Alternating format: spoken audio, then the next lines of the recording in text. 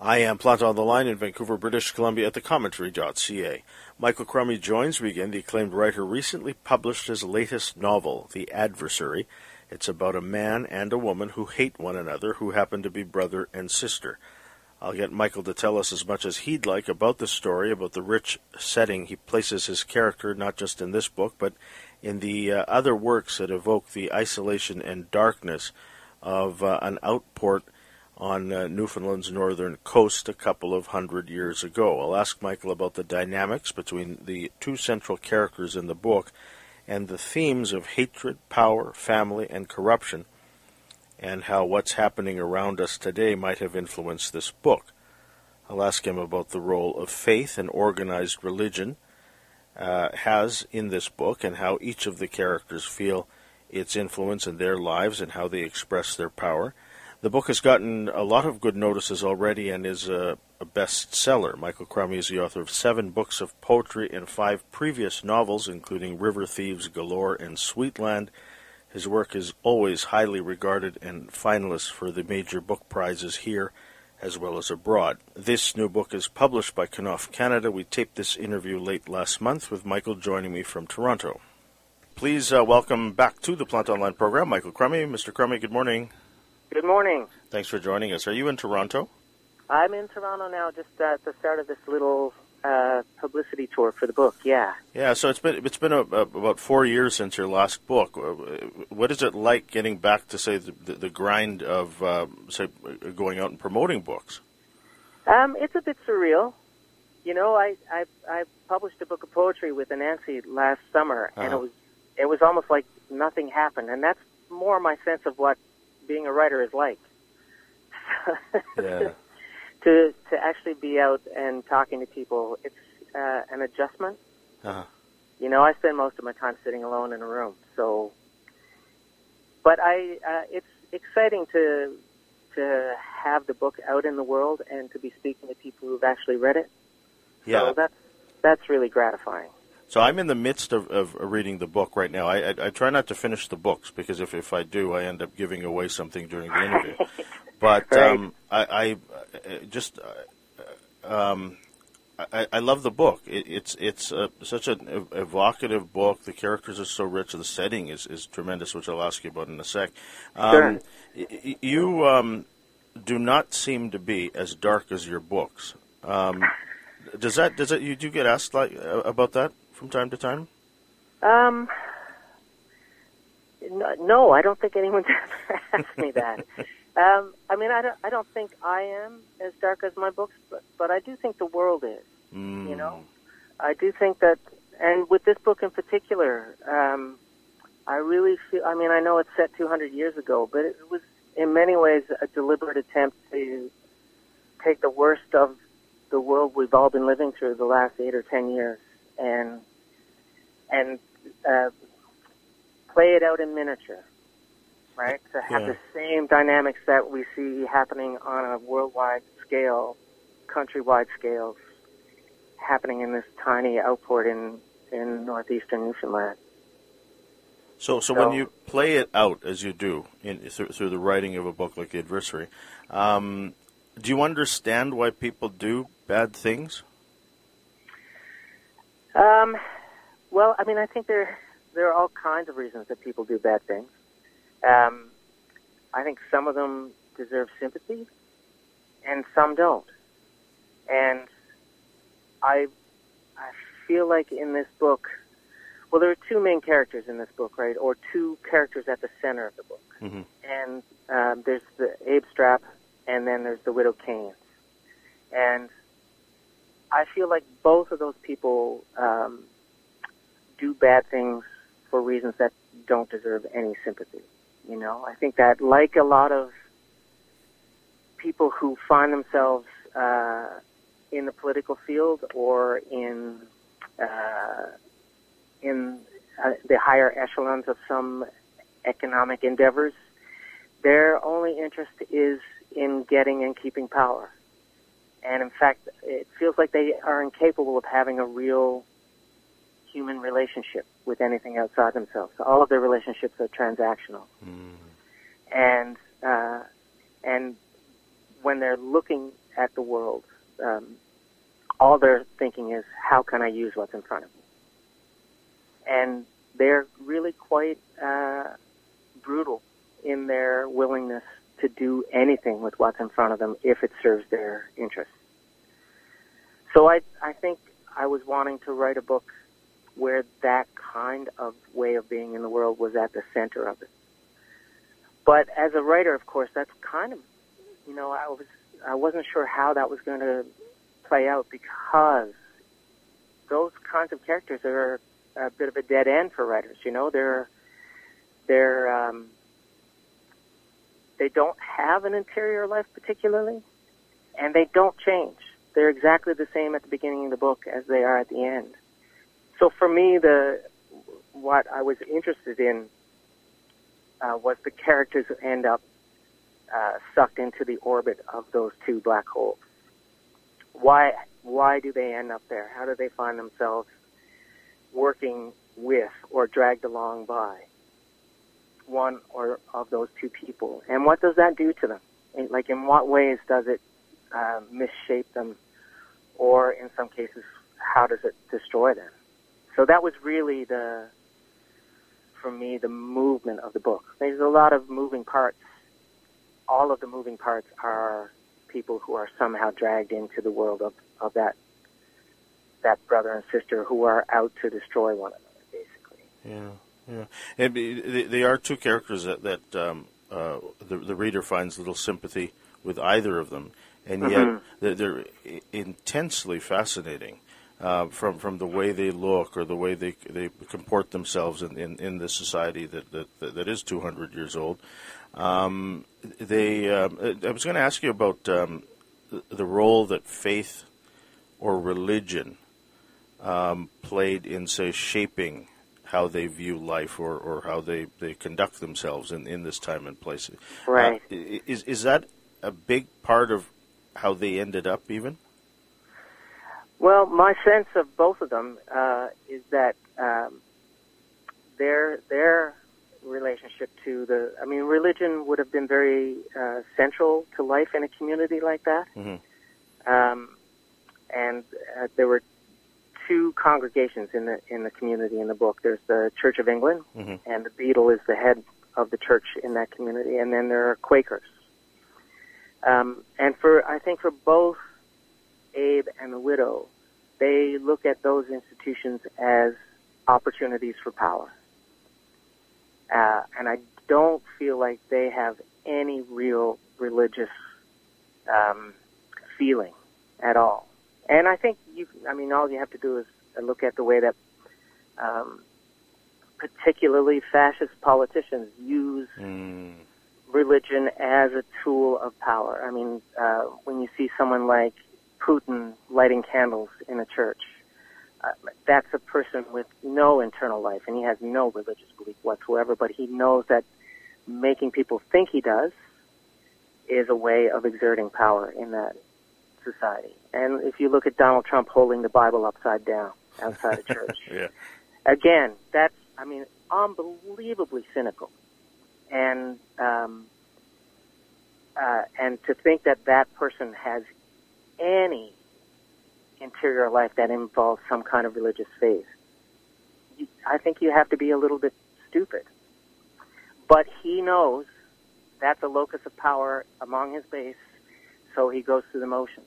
And I think that both Abe and the widow, they don't go through the motions quite as much as either of those two men in our current reality seem to do.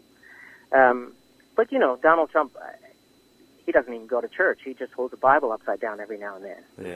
Yeah. And Abe has no interest in church, but he likes having the beadle on his side. And of course, the widow takes up with the Quakers partly because they allow a woman to have more say over her life than anybody else in that society, but also because she knows that if she wants to control some power in that community, she has to hook up with the single merchant who is a Quaker. So again, it's an incredibly cynical move on her part to take up with what should be it's done honestly, and a sincere, life-changing belief system. But for both of them, again, I think they're incapable of anything of the sort. As I'm reading the book, I find it just the setting itself quite evocative. It's bleak. Yet there's a little bit of humor. I mean, I guess that's life itself for a lot of people. I found it melancholy, but it's like I knew it somehow. Then I realized as I was reading, you've just done such a very fine job at setting the scene and making me feel like I'm there. How do you do that with the effect that you have? I mean, it just seems effortless when you write. Well, thanks. I mean, it's one of those things that, I'm starting to get people who are angry at me because I'm starting to seem prolific or something, and and I understand that anger. I've always felt a little bit of jealousy about people who seem to be able to pump out books effortlessly. Mm-hmm. But part of it, I think, Joe, is that I've been doing it for a long time. So I could say it took me 6 or 8 months to write this book, but in actual fact, it took me 40. Because everything that I've learned through all of the writing that I've done through those decades, I'm pouring into hopefully being able to place a reader in a room or on a coastline and make that feel real to them, or having two people have a conversation and making that feel real and genuine to a reader. But the actual nuts and bolts of it, it's really difficult for me to decide it and say, well, it's kind of always been fairly intuitive. And part of it, of course, is just scut work. It's research. It's like figuring out how people lived at the time, how they dressed, what their houses were like, how they spoke, and then using those details in a way that feels genuine for the characters in the book. And hopefully, if you do your research well enough and if you've worked hard enough, you put those things together and it feels to a reader like they're in the book. Like I know I'm enjoying a book when I forget that I'm reading. And I'm it's like there's a movie playing in my head instead of I'm sitting in a chair and I have a book open and I'm reading words. And I do hope that that's something that people who read these books are able to experience, at least for some of that. The thing that I'm enjoying a great deal is the language. Yeah. Your love, your reverence for words, it's on display in this book, and you use words in that playful or brutal way to get the storytelling done. But I guess that's part of the research because that's how people talked back then. Is that right? Yeah, well, I mean, as I've been saying to a number of people, like the Dictionary of Newfoundland English has been one of my mainstays for 30 years.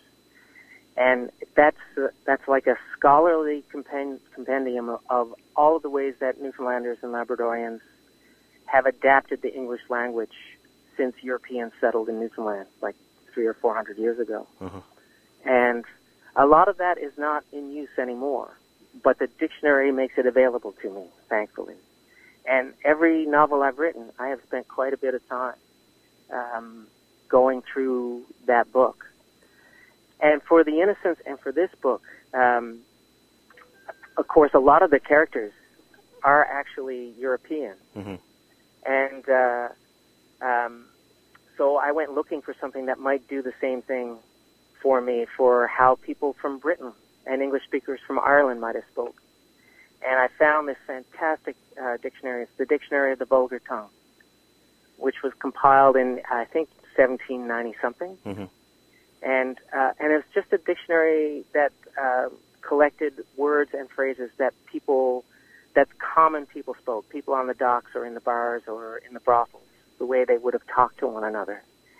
And I just ransacked that dictionary. I mean, it was just unbelievably creative and entertaining, and it also just allowed me to ground those characters in the time in a way that nothing else, I think, would have allowed.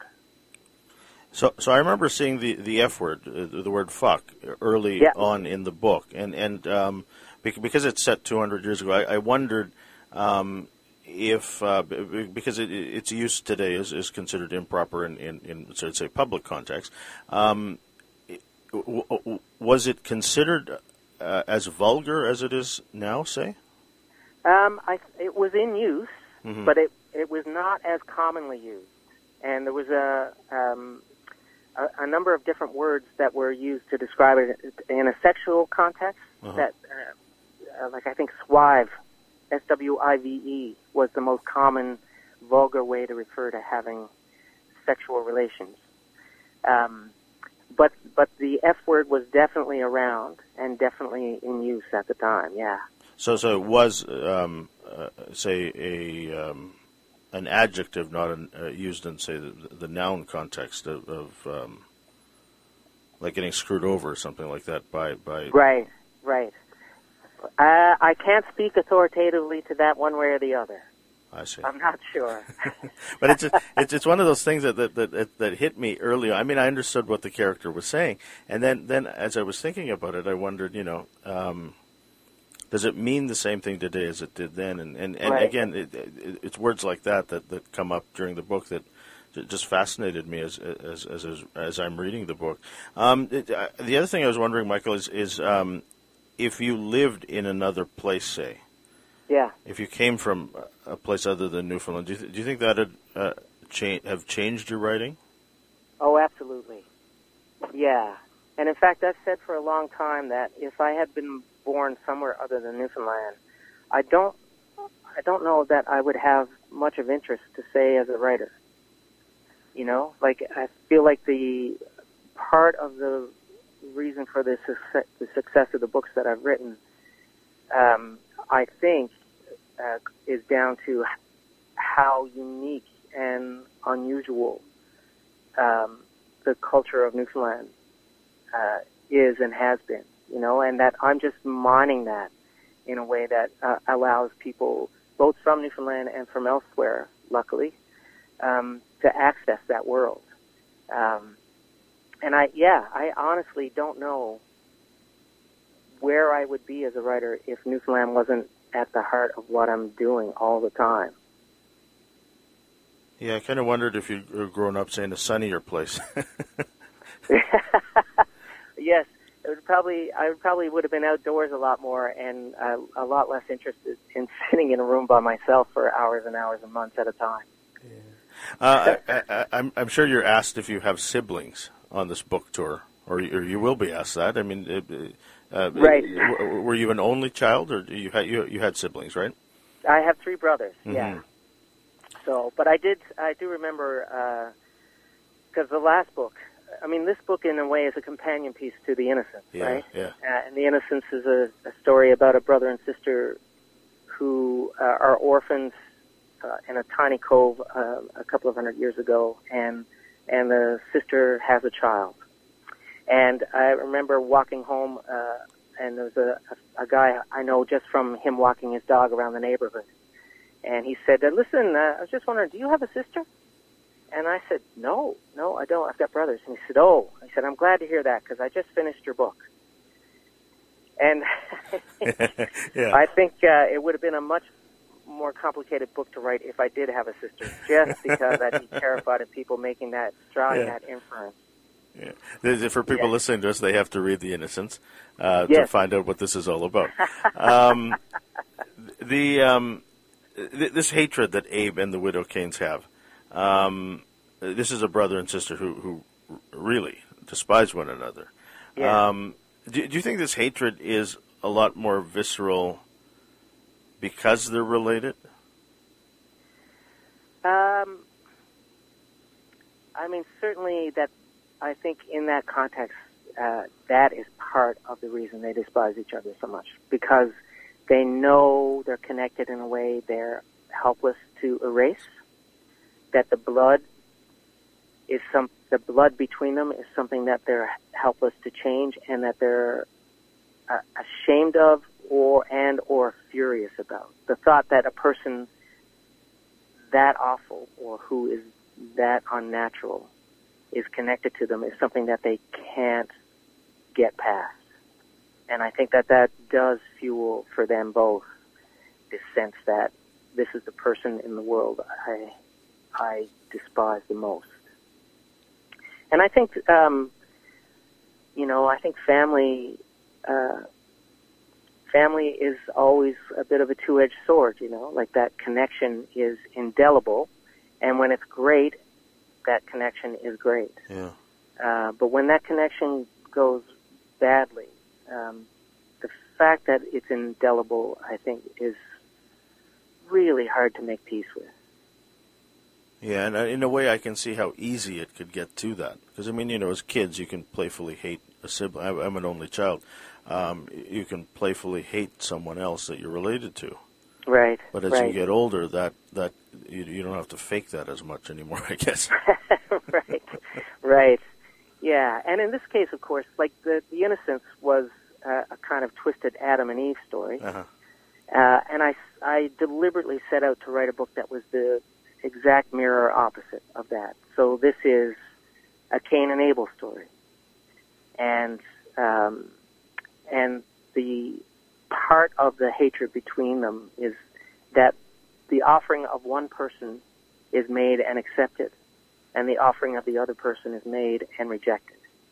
And there's no logical reason for it. Like even in the Bible, there's no explanation for why one offering is rejected. Yeah. And so in this case, that the illogicality of it is part of what fuels the animosity between those two. I can't wait to get back to reading this book. I'm enjoying it a great deal. Michael, it's been such a pleasure speaking with you again. Continued good luck with the book. All the best. Thanks, Joe. I really appreciate the chance to talk to you. The book is called The Adversary. It's published by Knopf Canada. Its author, Michael Crummey, joined me on the line from Toronto. In Vancouver, I'm Joseph Planta.